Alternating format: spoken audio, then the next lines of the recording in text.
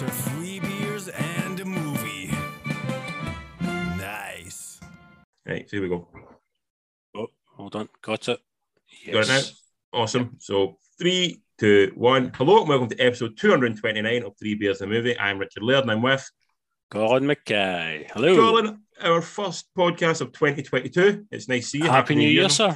All that kind of stuff. When is it okay not to say Happy New Year? About a week after you say it? I've kind of been doing it on and off today. I'm like, if it's someone you like, I'll do it. If it's someone I don't particularly care about, I'm like, whatever. Yeah. So yeah. I think familiarity, it's okay to be friends still. Happy New Year, nice to see them, all that. But if it's someone you don't particularly care about, then fuck. Don't stop now. So a week's sort of the cut-off point for it. Yeah, you got your Christmas decorations down? Dude, I would have taken them down in Boxing Day, but we took them down the 27th. I would have taken them down in Boxing Day if I have half a chance. Cool. We were about the same as well. So no, good. I don't like that people that leaves them up. Do you know what I mean? I'm like, no, come on, just take them fucking down. Once it's done, it's done. That's the point. They've already been up since about fucking the first week of December anyway. So it's like I feel like I just want them down. I want my house back to sort of a normality at that point. Totally. We can get moving around without fucking tripping over tinsel and stuff. Exactly. And also, I don't want remnants of the previous year's festivities up at New Year. I want to maybe start afresh, start a new year. I like that. Yeah, it's very good. What did you do for New Year? Did you do much? We were housebound, but we're housebound because one of us get COVID, not me. So we had to isolate. So I am like Bruce Willis and Unstoppable. I cannot get this. I feel like I am. You're unbreakable, so I'm unbreakable. Sorry, yeah. You have heroic powers. I don't know if heroic powers, but I don't seem to get sick. So which is in a way a good thing, obviously. Means you never get time off work though, so yeah, I don't get time off work. So so we watched ice hockey and we watched movies and that was it. I watched Jules Holland. I had the kids over, so I had a 14-year-old daughter who had a couple of bottles of Wicked, and turned out very giggly and a bit cheeky. Jules Holland to about half one, then went to bed. So old man, dude, I was sleeping by half one. Half one, dude. I was sleeping by like 12:10. I was down and out. I've never been a big kind of New Year reveler. Do you know what I mean? I've always been quite kind of keep it small and intimate. I've always kind of done my New Year's like that. So yeah, I've been out a couple of times in New Year. Once I went out in Sydney, it was awesome because it was like sort of like a big event. But other times I've been out in New Year in like sort of like Scotland. It feels like everyone's a prick on New Year because they're all places are too busy. People are arseholes. They always try to get to the bar. Then they all pretend they love each other at like say. 10 seconds to midnight, and then after midnight happens, you sing Auld Lang Syne, everyone becomes a dick again as they try and get to the bar and they fucking step over your body to get everyone hates it. Plus it's freezing in Scotland in winter as well. Do you know what I mean? You don't want to be revelling outside where it's like fucking -4 degrees. That's not a nice New Year. Whereas in Australia, do you know what I mean? I'm sure it's much 35 degrees at midnight, so it's like it's pretty warm, you're okay. Taps off for sure. Exactly. For sure. Exactly. Anyway, are you drinking anything of note tonight? I'm drinking something. That it's a remnant of New Year that this was gifted to us for Christmas and New Year. So I'm drinking Peroni. Peroni. Oh, nice. Which I don't like Peroni. I think it tastes like Italian dishwater, like San Miguel's Spanish dishwater. I think this is like Italian dishwater. It probably is, but when I was in Italy last, Peroni was cheaper to buy than Coca-Cola. So you would drink it. So it's like it was cheaper to buy Peroni than it was to buy Coca-Cola. So I ended up drinking a lot of Peroni because it was a cheaper option. So I'm not particularly proud of what I'm drinking. I'm drinking it because it's the last bottle in the fridge. I think you can drink. It's one thing you can drink all day and not really get drunk because it's like it's so weak. It's just it's generic. It's like the Italian tenants, I guess, into or whatever. Take whatever country, and that's your generic kind of brand of it. What are you drinking? Tell me, yours is much more interesting. Yes, it's from Siren Brewery, and it's in line with one of the films we were discussing tonight. It's called In With The Neo. Oh, okay. Yeah. So it's a fancy can. It's a kind of Neo can as well. Very green and matrixy. Is Siren Brewery, is that the one that's female owned entirely? No, I don't think so. No, possibly. I don't know. There's a brewery out that's entirely kind of female-owned franchise and stuff. Yeah, I had the one. I had a drink from. Remember, it was like "Text Me When You Get Home" or something. It was called. Remember that drink I had a couple of weeks ago? Yeah. I can't remember when I had it. That's from Mothership. That they do. That's the all female. I'm pretty sure I've probably just been overtly sexist by assuming because it's called Siren and it's a female fucking brewery. So I've probably just done everything I'm not meant to there. But yeah, fuck it, I'll go for it anyway. I'm trying to work out where this came from, but it says a celebration of Neo Mexicanus hops. Oh, so you might like it. It's tropical flavors and a pithy grapefruit bitterness with a juicy pineapple twist. It sounds like lilt. It has got a liltiness to it actually, which is not a bad thing. I do quite like my fruity beers, so it's nice. And it's a very, very cool can. Well done. Yes, so it's only 4.something% I believe. So I can drink a few of these. I got a few through at Christmas. 4.2 this one is. I got a few through at Christmas at like 7.9 and things. I'm like, oof, that's gonna be for special occasions. We ended up with God knows how many bottles of rum. Because I've said to people I like rum and Lorraine likes rum, but I think we've got 2 bottles of Sailor Jerry, a bottle of Mount Gay, a bottle of Andy got his Ron Cuba, it's called, or something like that, and then we got a bottle of Kraken, so we've just got a cupboard full of rum just now, it's nice, but it's dangerous because when it's there, you drink it. You drink it, yeah, probably more than you should. So I'm pretty sure my liver's screaming at me just now, saying, "Going to just stop drinking for a day or two." But amazing. This is only my third beer in about 3 weeks, just because I'm not feeling that great because of the COVID. Not really in the mood to drink at home when I'm by myself, like in the house myself type thing. I feel like a bit, or in the house, like you feel like if I start drinking it, it's a slippery slope of how far I'll go down the drinking route. So I've actually been laying off the booze of late. But before we get on to the non-cinema viewing we start with, we'll start with sad news. So it's a trio of rest in pieces. We'll start with, because I know you've got to get to one at the end, we'll let you eulogise at the end. First one, Peter Bogdanovich died yesterday. Film director, actor as well, writer. When Lorraine said to me yesterday died, and at first I was like, who's that? And then she rhymed off a few films and I was like, oh shit. That's when I realised, oh right, that's who that is. Last Picture Show, What's Up Doc, Paper Moon, Saint Jack, Texasville, done a lot of stuff. Some proper well-made films as well. The man was good at his craft. Do you know what I mean? Like, all those films you've mentioned, they're all pretty much classics. Proper movies. I mean, yeah, absolutely. Probably essential viewing for most film students and stuff like that as well, I'd imagine. You'll have to ask Lorraine, because I forget the woman's name, but his partner at the time used to work with him. And she apparently was sort of the brains behind the operation, because once she went her own way, his films they really sort of struggled to get off the ground and didn't really work quite as well. You have to ask her who that was, because I'm still remember the name. She'll know. You'll definitely know, because I'm sure there's a you must remember this all about her. But she was sort of like the brains and the power and the sort of the story, who wrote the scripts, or didn't write, but sort of script doctored it to the point where it became feasible, and she was workable, and Charles production, all that kind of stuff. And apparently when she and him sort of went their separate ways, I think did Peter Bogdanovich not end up banging Sybil Shepherd at one point? Possibly, I suppose at the time with the Last Picture Show as well. Aye, because she was in that. Yeah. So I think at that point they sort of went their separate ways, and once she left, it sort of sent her. His work went a bit of a dip because it just didn't have the same flow to it. So an interesting man, interesting work. That was a sad one. But yeah, as I say, I didn't recognise anyone immediately, and then as soon as you hear so many bodies of work, it all just falls in, and you realise what has been lost, I guess. Yeah, there's a reason why he's a name that you remember. He popped. Remember he popped up a couple of years ago in Scream Part 2? No, did he? Yeah, I know there was quite a few. Was that one Jane Silent Bob in as well, Part 2? No, that's Scream. I'm talking about It, Chapter 2. Oh, It, sorry, I thought you said Scream. Sorry. No, It, Chapter 2. He pops up. He's the director who's on set with James McAvoy's character at the very start. That's Peter Bogdanovich. So he popped up in a few things now and again. He liked to do a wee bit of acting, a bit of a kind of almost Tarantino way in that respect. Like to put himself in stuff as well. So. Yeah.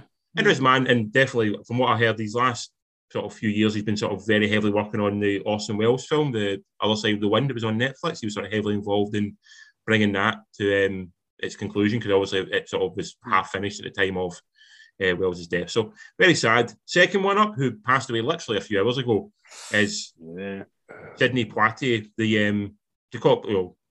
the magnificent Sidney Poitier, the brilliant Sidney Poitier. He's pretty much just untouchable in terms of acting. Groundbreaking, possibly, Sidney Poitier, I would probably say, yeah. I suppose it opened doors and paved way for kind of black actors to get the recognition that they rightly deserved. That's proper heavyweight in terms of filmmaking and politically what he's done to change the landscape and stuff like that, perception of kind of black actors and whatnot. Yeah. Oscar winner as well. Amazingly, his first credit was in 1947 and his last credit was 2001. Wow, so he was active as well. He never kind of rested in his laurels much, and I'm sure he was doing stuff after as well.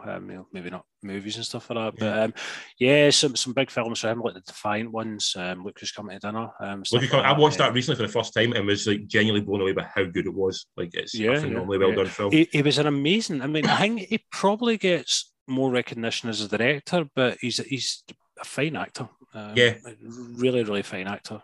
Heat and Night, stuff like that as well. He's done a lot of big films that it's going to be remembered for decades to come as well. Do you remember a minute I really liked him in? And I don't think it's enough credit for what it was. Remember Sneakers with Robert Redford? I do remember Sneakers. Yeah, I do remember. I love that film. I always remember the bit where they kind of throw the boy in the car, the boot of the car, and then they get him to the call by all the sounds, and he blew out the sounds, like went over a bumpy bridge and something. Oh my God. But Sneakers is great. Redford and Twatty. That was a good film. Probably not one that you'd want to be remembered for. No. I'm not going to say he was remembered for that like this. He has done better films than that, but I thought it was a great film. I really enjoyed it. I enjoyed it as well. I don't know how kind of successful it was when it was released, but no, I remember watching it and really enjoying it. It was like an exciting spy espionage. It will feel very dated now, but I really enjoyed that film. Directing, he done Stir Crazy, which I thought was a great movie, but you know what his last directed film was? It's not a good one to go out on. What was it? It was starring Bill Cosby. Well, Ghost Dad. Ghost Dad was his last directing credit. Oh no, that's not good. That's not the one to end on, is it? That's a tough one. It's not good. Must be hard being like a director and then over the years something like the Cosby scandal comes to light, and how do you distance? I mean, do you know what I mean? It's also strikes me as odd that in 1990, if he died, it was at 94. It was 94 when he died, wasn't he? I think that was the age of him. So in 1990, it would have been what? That's 22 years ago. So it would have been about 72, 70. Guys like Ridley Scott and Clint Eastwood are still making movies now. Spielberg still making films. You wonder why Twatty decided maybe he just had enough and he wanted to go and do other things, do stuff with family. But or maybe he just walk away. Look back and think, I've done what I wanted to do. Maybe. It's always interesting. People who have that other people who have that drive to continue to keep working, like a Ridley Scott, like a Spielberg, like Eastwood as well. Just want to keep. They have like 10 projects on the go just to keep going essentially.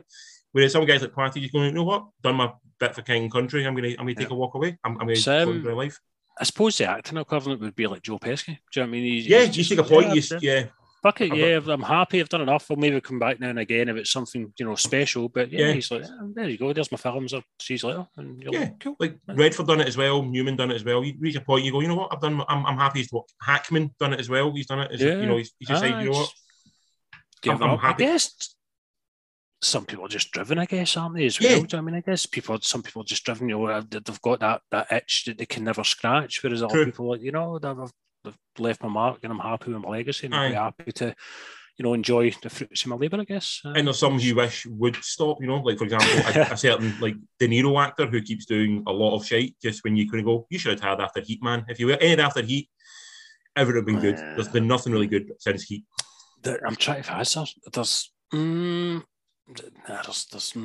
not a lot of good stuff after Heat, honestly. One or two, but definitely more hit than miss, isn't it? It will definitely a lot of misses, Yeah, some strange, odd choices. I think it's as well. You kind of wonder what's the thought process behind. From what I know, the De Niro story is that he uses the money he makes from those films to fund the Tribeca Film Festival. Which I guess, again, is a noble cause. Yeah, it does. Barely. I'd rather you weren't in Bad Grandpa, regardless. I'd rather you weren't doing that. That film makes me laugh, man. I'm going to put it out. Aubrey Plaza every time, man. Fair enough. Brilliant. I'm minority, I know, but it makes me chuckle like a fucking child. So. Anyway, Bogdanovich, Twatty, legends in their own time. Let's go to the one you want to talk about. She passed away a week ago or so. Yeah, Betty White. Betty White, 99 years old. 2 weeks before her 150. That's just horrid. I mean, if there's proof that there's not a god in this fucking, universe, then that's it right there. Do you know what I mean? It's just Betty White, man. I think if you get to 99 years old and people are still saying you went too soon, you've had a good life. Absolutely. Looking at the kind of accolades and stuff like that in social media, there's just nothing but pure love for Betty White. More so in America. Definitely was a more American sort of institution. I think probably the best thing, maybe like something like Judi Dench, almost something like that. Sort of just intrinsically tied to the sort Maggie of Smith, Maggie Smith, that kind of character. Oh, Barbara Windsor, even. Do you know what I mean? Even just loved by everyone. Probably for me, most fondly remembered is Rose Nyland from Golden Girls, which I've been watching furiously for the past year, really. And I think that's why it really kind of got me this one. Do you know what I mean? Kind of weighed heavy in my poor wee heart. But she was just like lovely. That's the thing. She was just a genuinely lovely person. I mean, there's no one that's got anything bad to say about Betty White other than, she was just fun, professional, and lovely, kind, caring. She just seems to be like America's sweetheart. I mean, that kind of persona, almost like the Fraser's dad. That type of kind of person. You know what I mean? Where you lose them and you're like, oh my, it's just hurts because they were just so nice, that there's no dirt, there's no scandal. They were just, lovely people that everyone's got nice fond memories of. And it just made me sad. So R.I.P. There's not many people who have Golden Girls and WWE Monday Night Raw on their TV. I imagine the list of people who are on that are pretty small. Pretty much Betty White. I also think she may have been the oldest host of Saturday Night Live as well, possibly. I can't imagine too many older than her. Yeah. I actually remember the only thing I know Betty White from, which is probably quite sad, the only thing I know her from is Lake Placid in 1999. It's a kind of chunky horror film about a killer alligator that she popped up in. Apparently she does credit as sort of saving her career a little bit. Like no one had put her in anything since then. Like before then, really, she was working in like sort of really like a lot of crap, to be honest. And this film sort of really did bring her back into sort of the public eye, because after that she started doing lots of TV that put her, in the in public eye. Like something like she's done stuff like the 70s Show, and you do Practice and Boston Legal, and Bold and the Beautiful and all that kind of stuff. So that's actually pushed her into the sort of the front line again. The same like, was it Hot in Cleveland as well? She done that was sort of like almost a follow-on from Golden Girls a little bit. Yeah, popped up in that as well. So she did actually work quite consistently until her death, I think, by all accounts. She didn't really sort of slow down. But I think that shows the kind of nicety is to acknowledge something like Lake Placid as being a springboard almost. I mean, to even acknowledge that, it's lovely in itself. But yeah, it's a sad one. I done a wee bit of a Golden Girls binge the day after, so I kind of purged myself and kind of I had about 4 hours solid of Golden Girls just to calm myself down a wee bit and stuff like that. But yeah, that was sad, man. Sad. So that's three big talents that we've lost. Absolutely, very sad. So, but we'll try and move into happier things. So we'll go quickly with non-cinema viewing. I'll throw in one that I've watched because I know you got a couple to throw in. I finished watching season 5 of F is for Family on Netflix. Oh, okay. Which is it's a kind of adult cartoon series about like sort of a guy working in I think it's Philadelphia, and it's just sort of this down and out sort of family man who just sort of kind of hates his life because he's so angry about world he's not dealt him a good hand, and he just got married too young, had kids too young, and now he's got to work in a shitty job, and it's just sort of him trying to deal with life, essentially. Right. Kind of got a wee kind of King of the Hill feel to it a little bit as well, but it's done by Bill Burr, the comedian. Yeah, it's got his sort of sensibility running all the way through. It's got Matthew McConaughey, Vince Vaughn all doing voices through it as well. I think Laura Dern possibly as well might be doing a voice in it. So really good cast, really funny, like brutally funny, like really kind of a bit like BoJack Horseman. And it's very funny, but it's also exceptionally dark at times, and it's just sort of like that's really running the line of like what is funny and what is just really sad. But yeah.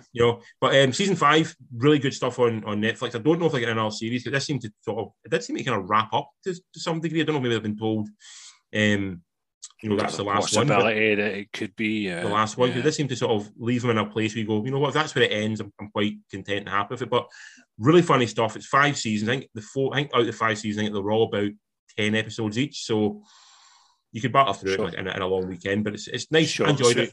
Yeah, really enjoyed it. Really liked it. Cool. What have I watched? Oh, first one I'll go on to is the Salisbury Poisonings. Okay, Olivia Colman. No. This one has got Rafe Spall.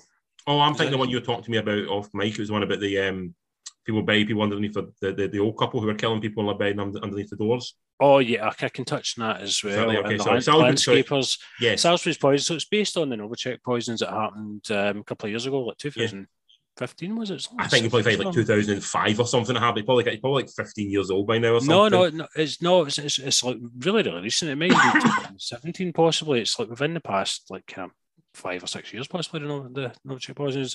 But it's just like a dramatization of what happened, So these this Russian spy was basically poisoned, found on a park bench, and then police went to assist and stuff, and it turned out it was like kind of deadly toxin, like a nerve agent that he was poisoned with. And that nerve agent is contractable by contact. So if you touch it, then you're infected, but you need to touch that very specific part so you don't know where it is on you. Yes. Ray Spall plays one of the policemen that helps. He manages to get infected by it, as do a couple of other people. They all recover, and it's just about trying to, can uncover. It's more about containing the agent. It's not about finding who was guilty and stuff like that. It's more about, like the kind of health risk and the officials and stuff like that. Yeah, that try to kind of contain it and stuff like that. I kind of thought there was I thought, loads of folk died with this, and apparently there was one death, which was like 3 or 4 months after the event, which was Novichok or something like that. His name was. Yeah, no, it was just this single mum that was like kind of having a hard time with life and stuff like that, and her boyfriend was skip diving, and he found a perfume bottle, gave her the perfume bottle, and it turned out that that's how they had kind of infected the Russian father and daughter initially. So this was like 5 months after it all kind of happened, she was the kind of only death of it all. But I kind of thought, in my head, I thought, the 2 Russians had died and policemen had died and all that. I thought it was like this big, kind of people dying everywhere. And turns out that it really, really was. I mean, it was still gripping and stuff like that and horrific. The amount of containment they had to do and resources to throw at this to stop it spreading and stuff like that is absolutely insane. But yeah, it was limited to one death, which is utterly bizarre. It seems like too big a story for one death, doesn't it? It feels like it's sad. It feels like much. Exactly, exactly that. Do you know what I mean? Because I remember watching it, and then it was after I watched it about kind of second. It was only 3 episodes. Second episode, I looked up Wikipedia, and that's when I realised I was like, but. There was like no one died. It feels like something like because of 24-hour media, it made it into a big thing to to get it. It seems like it can go on the TV for like 24 hours, just keep the tickers going along the bottom, almost entice fear and things like that, and make it a huge story. And it's like, it wasn't really as much as you think it was. It's just sort of it's a breaking news. It turns into something less than what you hope, or not hope, but actually was. It ran for so long. Yeah, but I mean, it was good watching. It was entertaining. Rafe Spall, he's likeable. Rafe Spall, he has got a real likability about him. So I kind of really enjoyed watching that. It was not something I would usually watch. It was Lorraine's idea, and I ended up kind of buying into it and thinking that was fun. The kind of other big thing I watched that I was dead excited about was Cobra Kai. Okay. Season 4. I'm loving this show so much. I know you're not. I've never seen Karate Kid, so I can't. You've not seen it, you wouldn't. I've not seen any Karate Kid films, so I don't know. I think Barry's, Barry, I've embraced this in a big way. But it's just, I mean, it plays on nostalgia. It plays on what we know and love from the movies and stuff like that, and it kind of throws that at you. And at its roots and bones, it's basically a teen drama. Is what it is, but with enough Karate Kid in there to keep old blowhards like me happy. Teen drama with 50-year-olds. Yeah, absolutely. I binged that over the course of 2 days, so that was quite intensive viewing. I think that was my New Year's Day watching. It's kind of nursing a few beers and just episode after episode watching that, and great fun, absolute great fun. There's so many montages and kind of oh yeah kind of moments and stuff like that. So I'm looking forward to the next season. So that was great fun. I am never going to watch Cobra Kai. I can just almost say I'm never going to watch Cobra Kai. That's okay. That's. I feel like Karate Kid's something you have to see at a certain age for it to really have an impact on you. And I feel like if I start watching Karate Kid now, I'm going to find it shit. Yeah. You will. You'll find that, you know what, something of its time, possibly. Do you know what I mean? Definitely, you've got to kind of capture or introduce your kids to it at the right time. Yeah, it's like watching Mighty Ducks now. You watch Mighty Ducks now and you go, this is crap. But you watched it when you were 8 years old and you go, this is amazing. I love Mighty Ducks. I want to play ice hockey. And you know, same idea. Coach Bombards is like the coolest guy ever, stuff like that. Yeah, I totally get it. Got to get your right age. The other thing I watched under recommendation from yourself, Mr. Laird, this was one that you were raving about, and eventually it's made its way over to Netflix, Werewolves Within. Yes, did you enjoy? Finally got round to watch. I enjoyed it very, very, very much. It's weird because you think Werewolves Within it's going to be like a kind of full-out horror gore fest, and it's not. It's more Shaun the Dead. It's dialogue heavy, but very dialogue heavy. Quick dialogue. You know, very, very. The characters in it are also nuts. The leads are so likable. Just great fun. Me and Lorraine both really, really enjoyed it. How good is Sam Richardson as the cop, like the main guy, the sheriff? Fantastic in it. But he's just got that likability that so instantly you just, you know, for his opening scene, you're just like, I'm rooting for this guy. You know, instantly, he's just brilliant. The whole thing was great though. It was just a barrel of laughs. At the last kind of 10 minutes, you know, when it all kind of unfolds, that's the only real horror in it, and even that, it's not really played for horror as much. It is played a bit more for the sort of, again, like Shaun the Dead a little bit, kind of played more for the sort of the laugh of it, the kind of silliness of it all. But with the horror elements there. But it's not laugh out loud funny. It's wry humour. Do you know what I mean? It's a constant chuckle throughout, as opposed to falling throughout. Yeah. You know, you find yourself smirking far too much. Do you know what I mean? And you've got that wee smile, and you're like, I'm liking this a lot. Lorraine had watched it the night before, and she said, "Oh, that's on here," and I said, "I want to watch it." She's like, "I'll watch it again." So, you know, that's how good it was at Lorraine. She doesn't really do repeat viewings the way we do, and she was especially not the next day. Yeah, she was quite happy to come and do it, you know, watch it with me and stuff. So really, really enjoyed it, and a good recommendation. So I think I rated it a good solid 7.5 out of 10 easily. I think it's one of those films which, unfortunately, it came out during the pandemic, so it really did fall away. No one really saw it. I'm hoping it'll find its audience on Netflix and that kind of thing, and it'll become like a bit like a Tremors. You know, one of those films just a sort of real enjoyable kind of B movie, but really well done that you can just put on a Friday night and really enjoy. I'm hoping. Well, I think it will be a cult classic. Give it 5 years, give it time to, you know, kind of exactly like the way Tremors did. The way what's the one we really like as well? Oh, Tremors, Dog Soldiers. You know, the way they become this proper, like, just, you remember these films, they're really well done movies. They get the fans, not diehard fans, and they will recommend it, and that'll get more fans, and it'll just grow and grow and grow. So definitely. The last thing I'll touch on very, very briefly, I've only watched the first episode, is season 2 of The Witcher. Did you watch the Witcher season 1? No? Nah, never really bought it. I know it's about, but I looked at it and go, I don't think I'm going to enjoy it. And it just feels, I'm very particular with my, like, sort of, like, Game of Thrones and fantasy stuff. It takes a lot to pull me in.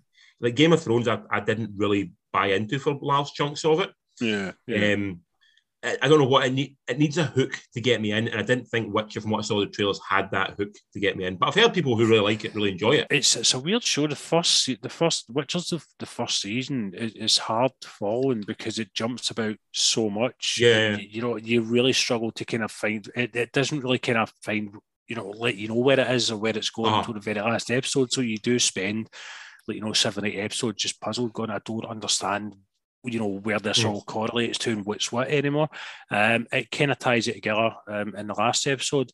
This one seems a bit more linear. I think just now it seems to be a kind of creature of the week almost, kind of way the extras. So this one's like a kind of Beauty and the Beast kind of spin.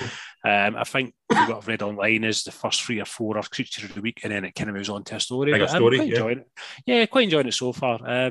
Whimsical nonsense. You know, boobs, swords, muscly men. Henry Cavill. Yeah, there you go. It's got apparently he's only doing it. He's a massive fan of the game. He's like he done it purely absolutely adores it. Yeah. I think it's, you know, his backing helped get it made. In a big way. Apparently the books are pretty good. I think the game's apparently very good as well. games are. I've not played them. I've seen them getting played, and I know people that are massive fans, and I know there's really big open world RPG games that just draw you in. I've kind of played games like that, like Skyrim, the Elder Scrolls, stuff like that. So I'm familiar with that kind of game. And if they get under your skin, then Jesus, you're 3 months, your life will just disappear. Massive in the games. That one of the things that they get a lot of applause for is their graphics and how they look and stuff like that as well. So the games graphically are absolutely beautiful to look at as well. But it's fun. It's just pure escapism. Do you know what I mean? Nice. Much the same as Game of Thrones and stuff like that. That's it's never going to be the most amazing thing I've ever watched on TV, but it will kill an hour of my time and I'll be quite nice. happy. So Awesome. That's me done with my your update of things you've watched out with it. So anyway, we'll move on to the cinema as we always do. We'll get to the cinema. Now, there's a couple we're going to catch up on that have been out for a little while, but since none of us have actually seen them before now, I'm going to mention them. First one up, you've not seen it, but I have, so I'll touch on it quickly, but without spoiling it. It's called The Matrix Resurrections, directed by Lana Wachowski, obviously part of the team that directed the first 3 Matrixes. Her directing partner, her sister, is now not involved in the process. Is there a reason for that?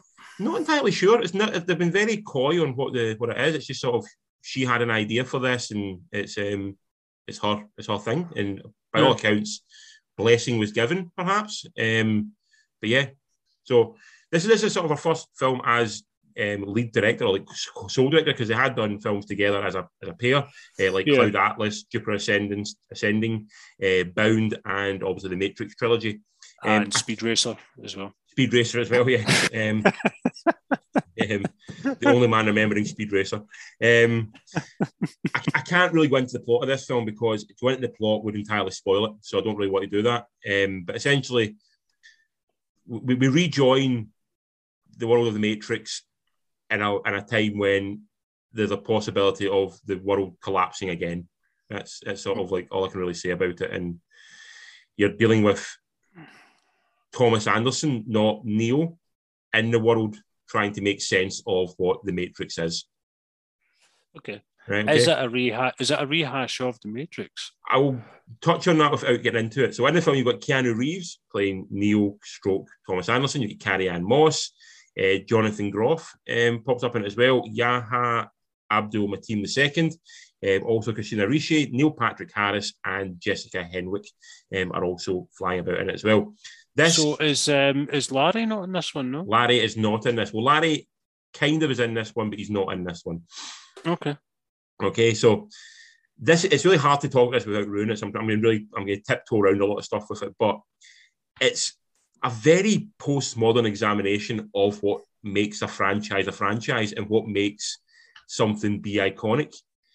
And for the first hour of it, I was kind of going, this is kind of genius in what they're doing here and how they're deconstructing what makes a tentpole movie and what it means to be like sort of something that a studio basically puts its entire, backing on, to try and make money. So it's, for the first hour or so of it, it's sort of like, this is fucking really very intriguing and not at all what I expected. And when you get Keanu Reeves and Carrie-Anne Moss on screen, they're awesome together because, see, when you think about it, they don't actually have that much time on screen in the first Matrix. There's not a lot of time between them together. So when you get this actually spends time building their relationship as to why you should care about them a lot more, which is really good.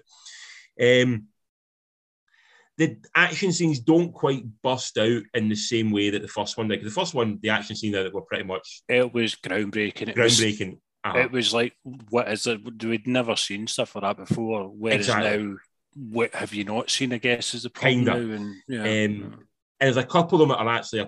One in particular is almost utterly pointless as a scene. As an action scene, you go, this gave no purpose whatsoever. So that comes in the kind of final hour of it, and this is where I started losing interest in it. They bring a baddie into it who the performance and the actor playing it just did not work for me. I was like, no, not buying it at all. It's interesting, it's strange, it's weird, really strong opening hour, really unique, but it dips a big bit after the first hour, and it doesn't come home strong. In the same way, it's a reverse of Spider-Man No Way Home, which had a pretty ropey opening hour, but it comes home very fucking strong, like exceptionally goddamn incredibly strong. Yeah. To the point you walk at cinema, you bounce at cinema going, like, I love that, and you forget even stuff like Endgame and things like that are really bad, or not really a lazy or sort of random opening hour. Slow. This is the opposite. It's a really strong opening, but then it loses pace and it loses. I don't know if it loses conviction or loses the idea of what it wanted to try and do. Maybe it became like almost like a studio film at that point. But for the most part, I enjoyed it. It's definitely better than Matrix Revolutions and Matrix, whatever the hell the other one is, which anyone who tries and watches them, I think they're fucking unwatchable. I know this whole new thing about trying to like sort of reevaluate them and sort of give them a place. I believe they're utter shit. And should not exist. They're terrible, absolutely horrendous films. We were saying off camera, I can't even get past the first 10 minutes. Do you know what I mean? I'm just there's zero interest whatsoever. Yeah. I have rewatched them recently, both of them, and I found them nigh on impossible watch. Apart from Monica Bellucci wearing very tight sort of pleather, which was, in itself very enjoyable. Even Cheese doesn't really know. Even Cheese seems like she's like, what the fuck am I doing? But I would put this definitely above the two of them. Still a long way below the first Matrix, but then most action films are a long way below the first Matrix. But the thing I've always found in Matrix is like the diehard fans are proper, quite fervent about it. That they're like, it's a philosophy for them. Almost becomes a study. That's the joy of this film. Other than a piece of sci-fi hokum, do you know what I mean? It's nuts how fucking, how much people read into this, and you're like, this is a Hollywood movie, back the fuck off, man. It's crazy. Yeah, this is one thing great about the first hour of this film. It's like Lana Wachowski sat there for the past like 20 years reading all this shit online about what people think of the Matrix and just went, fuck you, you're all wrong, this is what it is. And it just totally Which is pretty cool. I like that. It's pretty cool. It is a proper like fuck you to the fans who really take this shit way too seriously though. So it's like, it's kind of like someone it would be the equivalent of making a Batman film now and walking out and it's someone playing it like Adam West. You know, it'd be like that. You're going like, see all you guys think Batman's a really like, deep, dark hero. Fuck you, we're giving you comedy Batman. It's that almost, it's like you don't know shit about this stuff, and that's what it really felt like to me. I respect that. I appreciate it, man, because it is ultimately, it's I don't think it's quite in the dangers of becoming Scientology, which again is based in sci-fi hokum. Do you know what I mean? It's never going to kind of, hopefully not, you never fucking know right enough. Yeah, exactly. But that's where that came from, was, some science fiction writer decided, no, fuck it, let's make a buck, and it became a dangerous kind of religion cult. I don't want to, stepping toes. But there is almost that kind of madness with the Matrix of people just, fucking, and when you talk to people that are into it about it, you can't shut them up. You're like, just fucking listen to yourself. You know what I mean? So it sounds quite clever that, she's very, like I said, open hour, very, very clever. Just it's very much a let down the final hour, and that was a bit of a shame. So I would give it a very solid 7 out of 10. Oh, that's not too bad. That's more than I was expecting, sir. I'm quite impressed with that. Yep. On to the next one. This one is on Amazon Prime. You've not seen it yet, but I'll get talk hopefully very quickly on it. And that's called Wrath of Man, directed by Guy Ritchie, who also did things like Sherlock Holmes, Snatch, Aladdin, Lock, Stock, The Gentleman, Rock and Roller. The plot of this film is that there is a armoured car company. They've got a new guy on crew, but the armoured cars keep getting hijacked. He manages to stop one in the opening sort of few moments of it and becomes the hero of the security film. But there's other things afoot, that perhaps there's a bigger conspiracy about what's happening to these armoured cars. And it's the investigation behind that and the setup for the robberies of these armoured cars. If it sounds like Heat, it's because it does sound like fucking Heat. That's why, because it is basically Heat. Don't think Guy Ritchie's known for his original ideas. So no, he's not. So this in the film, you've got Jason Statham, Hope McCallany, Josh Hartnett pops up bizarrely, Jeffrey Donovan, who I quite like from Burn Notice. Scott Eastwood pops up in it as well. Raul Castillo and everyone's favourite Andy Garcia pops up in it as well. He's been in a lot of shit recently, and he seems to be just popping up in all sorts. Just and you're like, is that it? It's Andy Garcia, and then he's gone again, and you're like, okay, and then he pops up with another thing, and you're like, is Andy Garcia? He does something really, now does something cool. Can we watch during the Christmas break? We watched Ghostbusters Answer the Call, the one with the lady Ghostbusters, and he pops up as a mayor in that, and it's very funny in these two scenes. Like he just kills it in two scenes. But it's always like you've got to double take. You're like, it's Andy Garcia. Then he popped up in Mamma Mia 2. He plays Fernando. He's like the love interest. You're like, fucking, what are you doing, man? But who would not be in love with Andy Garcia? Everyone's loved Andy Garcia. Yeah, it's great. Still a very handsome man. I don't like Guy Ritchie films. I'm not a fan, but I'm a big Jason Statham fan. He's got a charm about him. I agree. I'm not a huge Statham or Guy Ritchie fan, but I feel that Guy Ritchie gets the right level of Statham out of Statham. Yeah. He knows how to use them properly. And there's some actors who you feel the directors really, they're sort of paired well. And I feel that Guy Ritchie knows how to use Statham the right way. And equally, I think Statham kind of feels at times knows how to sort of use Guy Ritchie properly to make it the kind of right film. So it's very much a lower key kind of film. It's very much more real world than you would expect from Statham. But Statham obviously is used to the new Fast and Furious, he's in Cranks and all that kind of stuff. Very much Expendables, whatnot, all that kind of shit. So this is very much a kind of more ground level Statham. Owes a massive debt to Heat, like fucking huge huge debt to Heat. But does not have the gravitas of Heat, because as much as Jason Statham and Josh Hartnett are very good actors at times, they are not Al Pacino and De Niro. Which I think is a fair way to put it. Yeah, no, absolutely. Scott Eastwood is not Val Kilmer, and Andy Garcia. Well, he could possibly be Danny Trejo. It's hard to pick a favourite. Yeah. Is Scott Eastwood still looking more and more like his dad every day? It's very scary how much he looks like his dad. It's becoming a bit of an issue now. It's a bit worrying. It unfolds in interesting structure. It's not done the same way as Heat. It's not linear. It's a much more sort of backwards and forwards story. It's sort of almost told in reverse a little bit to some degree. You see from like almost 3 stories at different times that sort of unfold the full story over the course of the movie, which is actually I thought that's quite an interesting way of developing it. It sort of ends in a big kind of shootout formula at the end of it, which kind of maybe take away from it a little bit by the end of it. But for most of it, I kind of enjoyed it. There was a real lack of female representation in the film. There's like not a single woman in the film who isn't just eye candy for Statham to bang, essentially. So it's very much a boys' club in this one. And it does feel, because of that, it feels very much like an early 2000s kind of movie. Because of that, it feels like it's a film, you kind of wonder how Guy Ritchie sees women in his world. Does he actually see them? Or are they just sort of like, are they just objects to him a little bit? Because are they like furniture almost? Almost like, he wouldn't notice them. If they're wearing a wedding ring, he won't notice them because they could become invisible to him or something. It feels like that. And there's you could easily made one of these characters a woman, and it would not change the story one bit. Which is very weird, because he was married to Madonna, wasn't he? Yes. And Madonna's, I mean, if you're talking about empowered females, Madonna's like, fuck me. Do you know what I mean? Maybe that's what it is. Maybe Madonna's tone is maybe scared them. God knows, but I just find that weird. I mean, that he was in a relationship for so long with such an empowered female. And as you say, like, females are, usually derided to sex objects. And I can't think of a single female actress or female actor, in any of these films that actually stands out. Can you? No. Even Rachel McAdam and Sherlock Holmes is pretty much, isolated. Yeah. No, Rachel McAdam, for God's sake. No, dude, you're onto something there. I'm going to research this more. Yeah. But I, for the most part, I enjoyed it. It's a very standard Friday night action film. If it's in that line of I'm trying to think of like Hard. Remember stuff like Hard Rain from the late 90s, 2000s, stuff like that. It's in that kind of vein. It's enjoyable. It's dumb. It passes the time. I think it moves pretty quick. It's only about 100 minutes long. It's on Amazon. It's very much almost.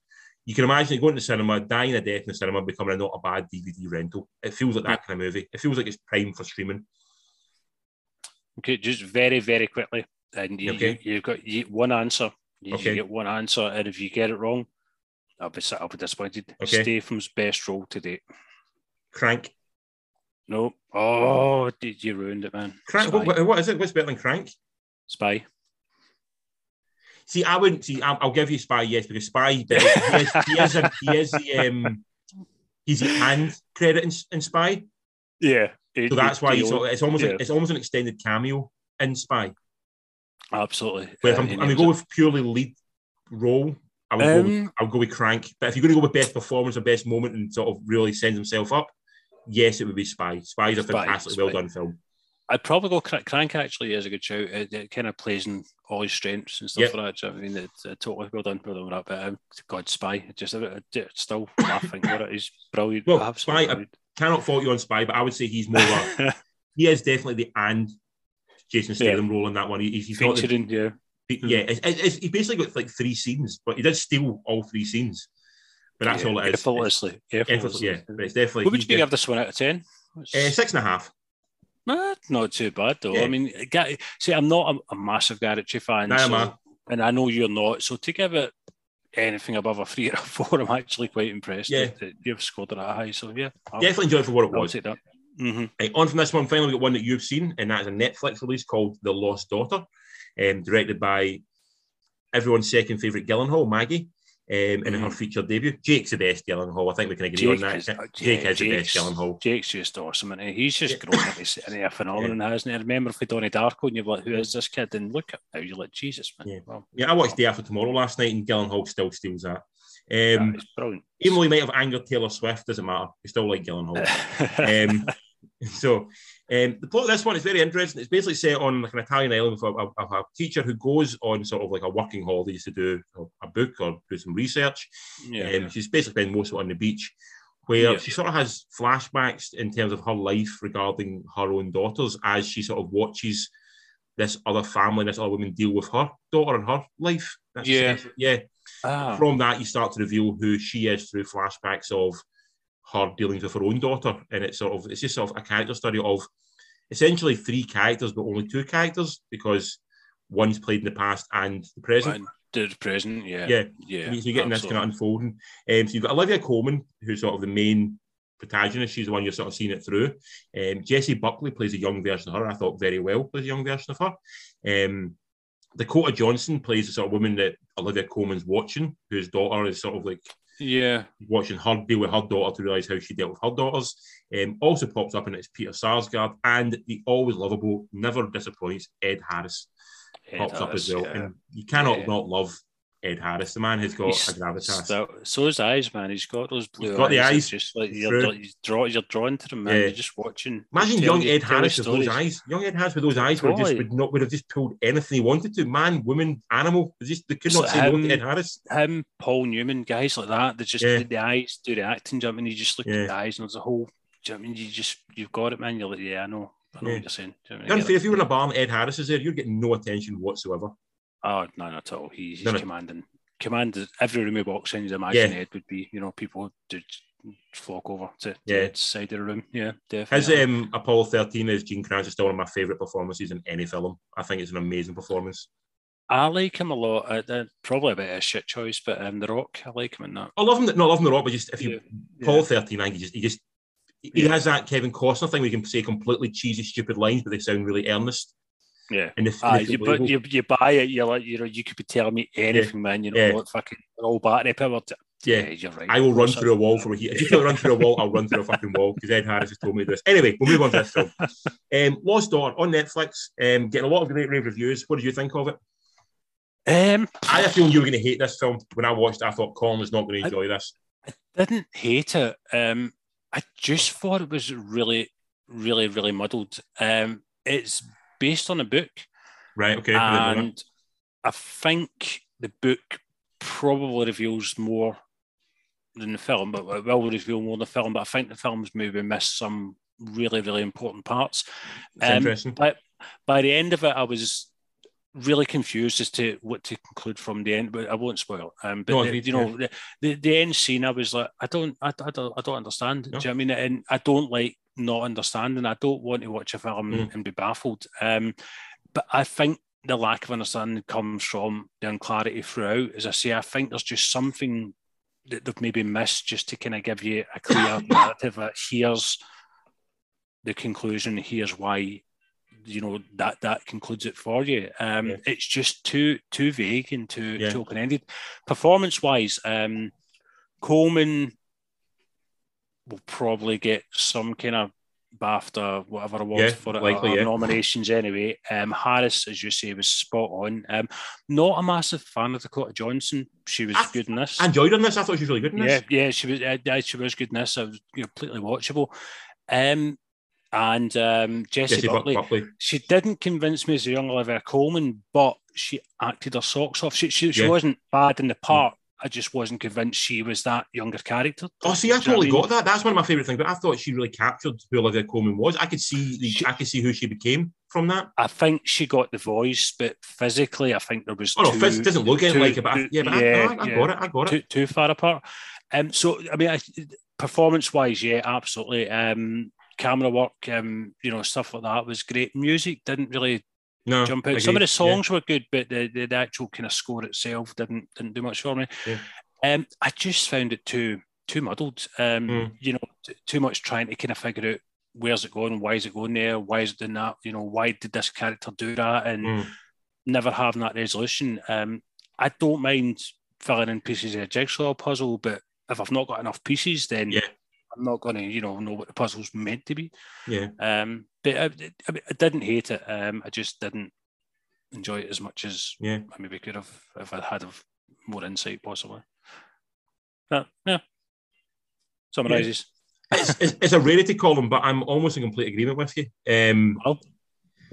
I'm the same. Like, you've got to almost separate the film from the performances. Like, the performances of every person in it are excellent, and they all embody the roles, and there's real moments of tension. Like when she's talking to the guy at the car, when she thinks it's her car. There's a real sense of something's not right. Then you feel like something's going to menace. Or the scene in the cinema as well. There's a real beach when they first meet at the beach. They ask her to move, and you're like, oh shit, definitely. There's a real sense of menace there. So the performances are all fantastic. I thought Colman and Buckley actually played the two-hander really well. Dakota Johnson, I thought actually was really good as a sort of like the mother, the young mother. I thought she played it really well, and actually found her quite watchable for the first time in a long. And I don't really think I've seen her in that film a really watchable one. Yeah.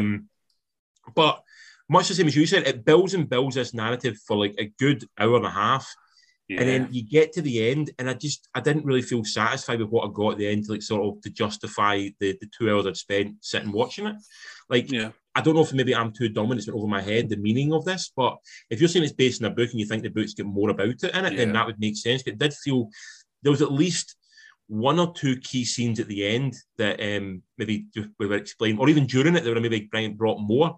Like it just felt a bit unfinished, and just a couple of moments were lacking from it that would have brought a proper narrative conclusion to it.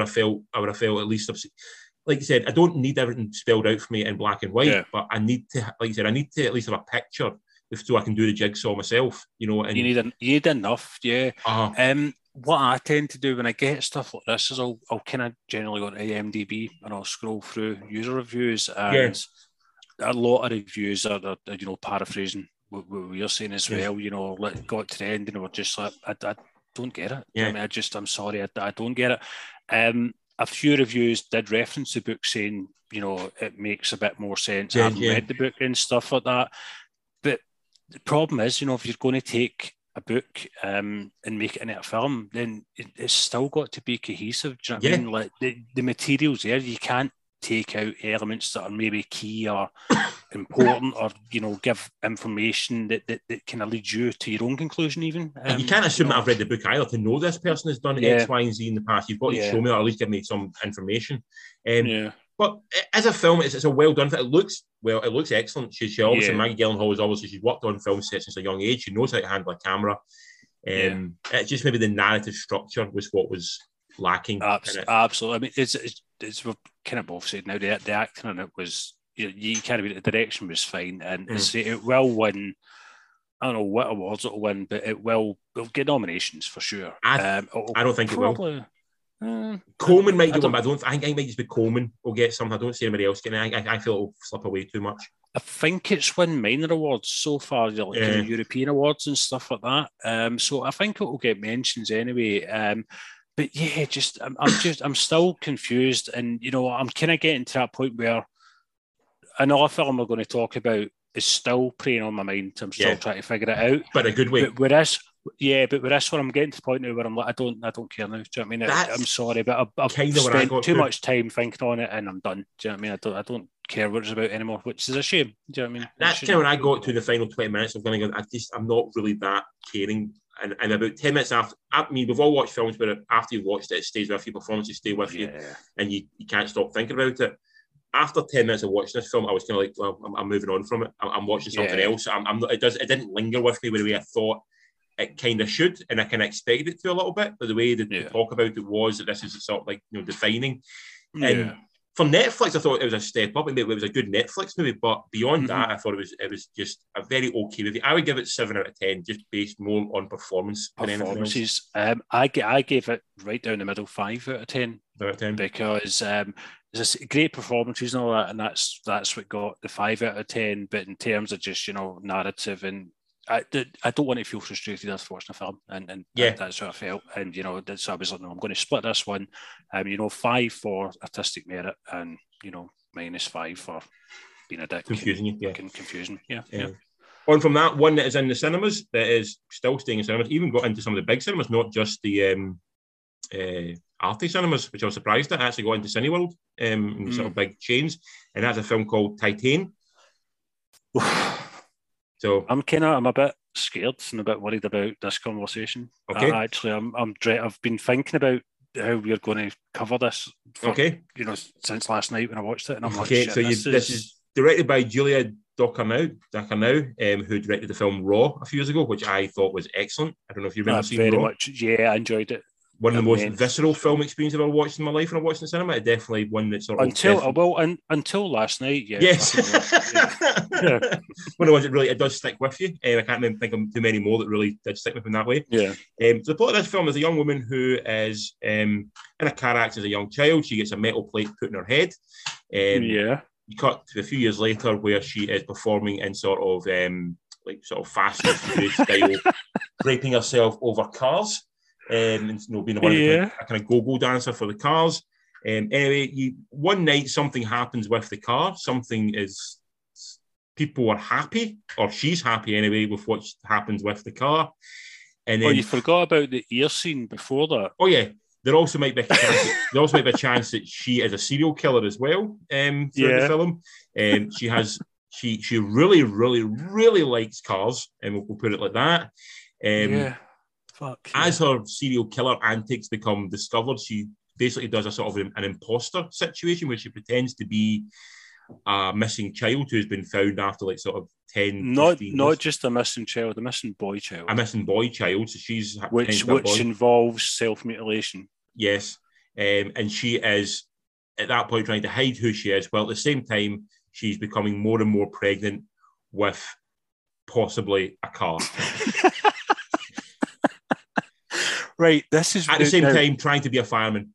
This is the first half an hour of the film. Yes, essentially, that's the first half hour. Right, so in the film you've got Agatha Rousselle. She plays the main character. Right. Stop, no. I need to know because So she disguises herself as a missing boy. Right? Yes. The boy's dad comes in and identifies and says, "Yeah, that's my boy." He takes her home, and it turns out he's a fire chief. Yes, who happens to also do paramedic stuff as well. That's normal for paramedic. Is it right? Yes. Okay. They go to the fire station. There's some weird dancing shit happens. Yep. Quite a few times. Yes. No idea why. More dancing in this film. More dancing you would expect in this film, to be honest. There's anabolic steroids. Yes. As well, which it's just nuts, man. Yeah. It's just fucking. Well, anyway, so in the film you've got Agatha Rousselle. She plays the titular character. You've got Vincent Linden. He plays the firefighter. Garnack Marier and Lee Salma also pop in it. But really, it's Agatha Rousselle who is sort of the main. I believe this is her first movie, yeah. And the balls essentially to do what she does, and the guts to do it, and also to trust your director to this extent with your first movie is quite an amazing feat. Yeah, fucking, but she's got like star quality about her. Oh yeah, 100%. She absolutely does. if I hadn't have known, if somebody said to me that's her first movie, you'd be like, nah, never. No, she's so much confidence in her ability, which I think is really special. So I'll start with this one. This is a unique and insane watch. It's tough to categorize. It's almost impossible to categorize. It is built around an amazing central performance. I thought, like you said, she is phenomenal in the central role. But I think all the support's excellent as well. Like the guy playing her, the fireman dad is. He was out. I'm going to assume he's like a veteran of French cinema. I think so. Yes. Yeah, I mean, you can see again that he's comfortable. With what he's doing. He's totally believable as that character is batshit crazy as it is. Again, like Raw, visually stunning throughout it. It demands your attention, and never at any point you feel you want to go to the toilet or look at your watch or look at your phone. You feel compelled at all times to keep your eyes on the screen because you don't know what's going to happen. Yeah, but some of the stuff you're watching it, you don't want to watch. No, you don't. It's like Raw. When you're watching Raw, you want to look away, but you can't. You can't. You're like fucking, you're watching it and you're like horrified. Yeah. And I'm my constitution's fucking stronger than most did. Yeah.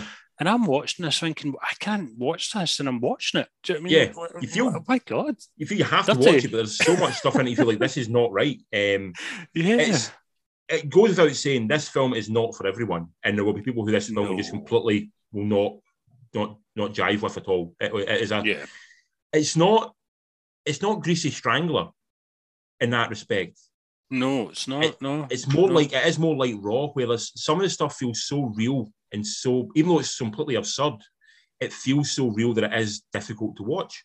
Yeah, but absolutely. Yeah, absolutely compelling from start to finish. It's just fucking nuts, man. I think that one of the best things about it is, again, reading reviews on IMDb and stuff for that, and people are, but I don't understand, what does it mean, and what's the symbolism, and what there's none, it's, and I think the directors as much said, it's not, it's just that it's fantasy story. Essentially. It doesn't mean anything, there's no depth in it, there's no fucking magic, this doesn't represent anything other than what you seen on the screen. That was it. There's a discussion to me. It could be about identity and sort of defining yourself, and and sort of maybe like man versus machine in some ways. It's also many times it's flipping the gender roles as well, with it, the fact that she's a serial killer, which is obviously quite rare in a film. You can't go with that, and it's also very much about grief as well. I think it's just the director wanted. It's just for this is fucking there's more to it. There's more to it than just that. There's a story of grief there, because there's a scene in it with the dad when it becomes abundantly clear, not to spoil anything, he knows that's not his son, but he doesn't care. He just wants someone back in his life. That's grief. There's no undertones. It's not a metaphor for anything. No, it's not a metaphor for anything, but it's a film that's discussing grief and what grief is and how grief can affect somebody. It's also it's a film about, in many ways, someone taking advantage, it's in that way as well. But you're right. It's maybe not talking the same way like Dawn of the Dead's talking about consumerism. It's maybe talking at that level. It's not a social commentary. I don't think. No, there are themes throughout it. Yeah. The only thing I could think that the closest comparison that I've ever watched, I suppose Cronenberg's obvious. Cronenberg stuff, yeah. I don't think quite Cronenberg. Back in the 80s, there was a couple of Japanese films. I think one of them was called Tetsu, the Iron Man. Okay. And it's basically about this guy who becomes a cyborg and runs about Japan raping women with a drill. Okay. That's pretty much it. Again, it's just shot value, jumping all the way through it, and very little in the way. It's not trying to do anything other than it's just fucking bonkers. And this is the only thing I can think of that this even touches on. I think it was quite, in many ways, like The Fly. You think so? Oh. The metamorphosis throughout it was sort of, to me, felt very Cronenbergy, very Fly-esque. Not an exact one for one, like for like, but I think there was definitely elements of that film in it. But I just found it, maybe? Yeah, I just found it just so compelling. Yeah. And me and you watch a lot of stuff, and a lot of stuff, like you said, is sometimes just there to kill time for an hour and a half, and it almost just washes over you. You can take something from it and you walk away from it, and that's it. this film will stay with you, and it sat with me for a fucking long time. I came home and I was trying to explain it to Lorraine, and pretty much the way you started off explaining it to the listeners, and the more you explain it, you're just in your head, you're thinking, this is fucking nuts. Like I said, everything we explained for the plot, that's in the first half hour. Totally. I mean, you can't let the bit with the techno dancing. You cannot describe how bizarre that is, because you're watching it and it's so surreal, and you're just your brain's just going at 100 miles an hour, thinking, what's going on? Do you know what I mean? And it's just, but your eyes are just like, they're just drinking it in and listening, and it's just mental. It's just utterly mad. As a director, she's very much her own thing, but she reminds me a bit like Robert Eggers, the guy who directed like The Witch and The Lighthouse and stuff, like that, where I'm just really interested in what to do next. Yeah, absolutely. They've got such a unique vision, and they know how to get that vision onto celluloid, in a way that not a lot of people can do. I mean, the shit you're watching, as I say, you're just watching it. It's just this ride you're on. Do you know what I mean? It's just like strap yourself in, because you're here for the duration. Shut the fuck up and watch. You're going to go places. Out of interest, you're in the cinema watching it. Busy? No, there was I would say 8 people. Any walkouts? Off camera, I'm going to discuss this with you because I don't want to offend anyone. No walkouts. Hold on. If there was an elderly couple come in, they watched it. No walkouts at all. Which I thought it would have been. I was fairly certain there would, because I kind of knew what I was going in to see. Whereas if you don't know what you're going to see, then fucking hell, man, you're going to come out disturbed. Yeah, you're going to come out disturbed. Did you have any walkouts? No, not at all. I think again, it's that idea of people know what they're going to see. I think particularly in the world now, where you're only going to cinema to see one thing because it's your one night out, you're not maybe just randomly picking something just because because it's more an effort to go to cinema these days because of COVID and all that kind of stuff. I think you'll be investigating a little bit more what you go and see.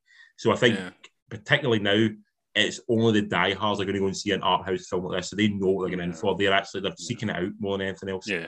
What's really bizarre about it, or not bizarre, but I suppose clever actually, is that it constantly ups the ante.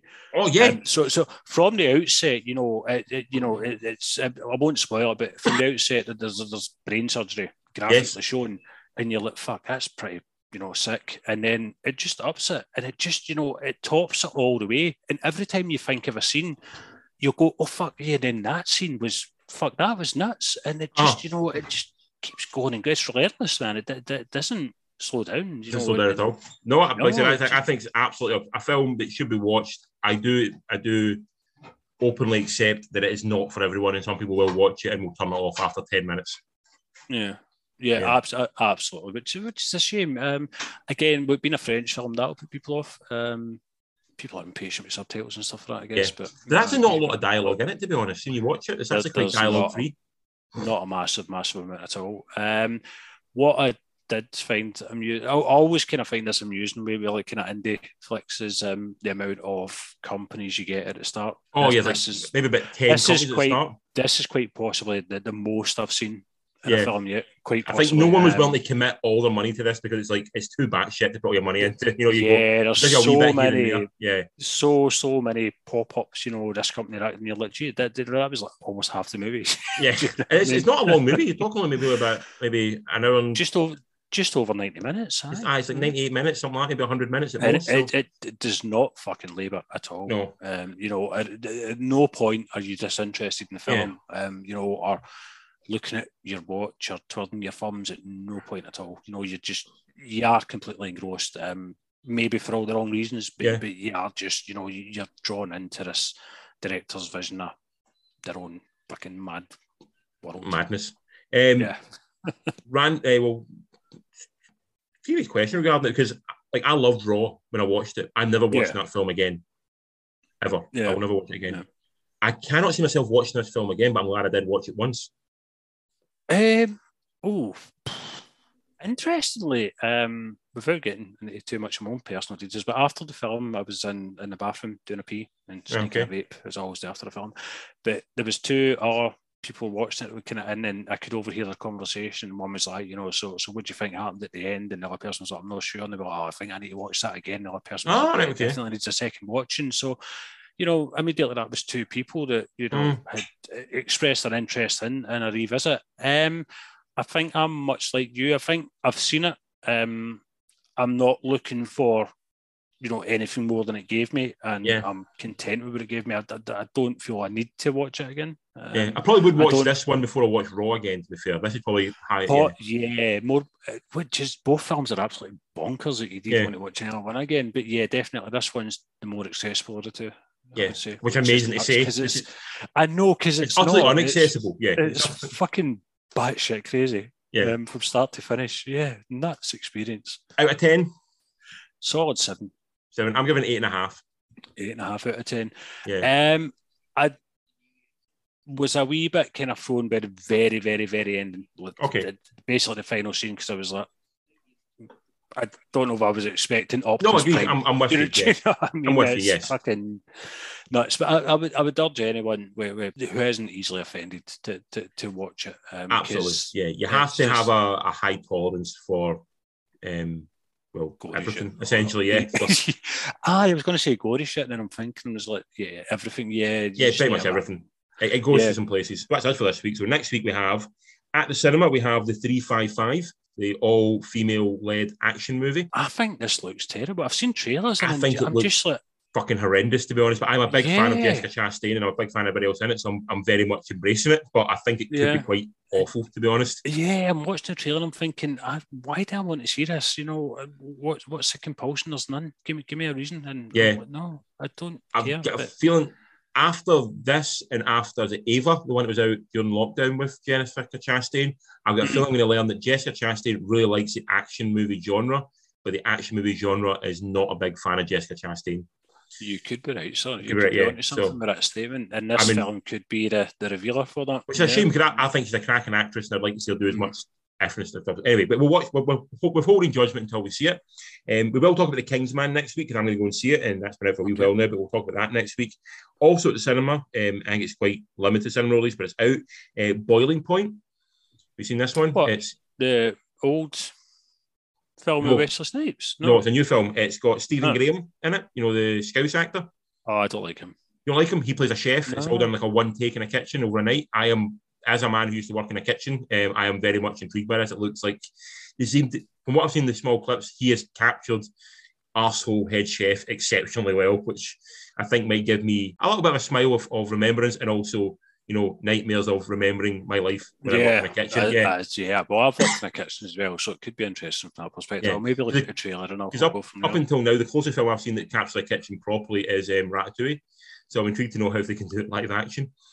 I didn't mind. What was the one with Bradley Cooper?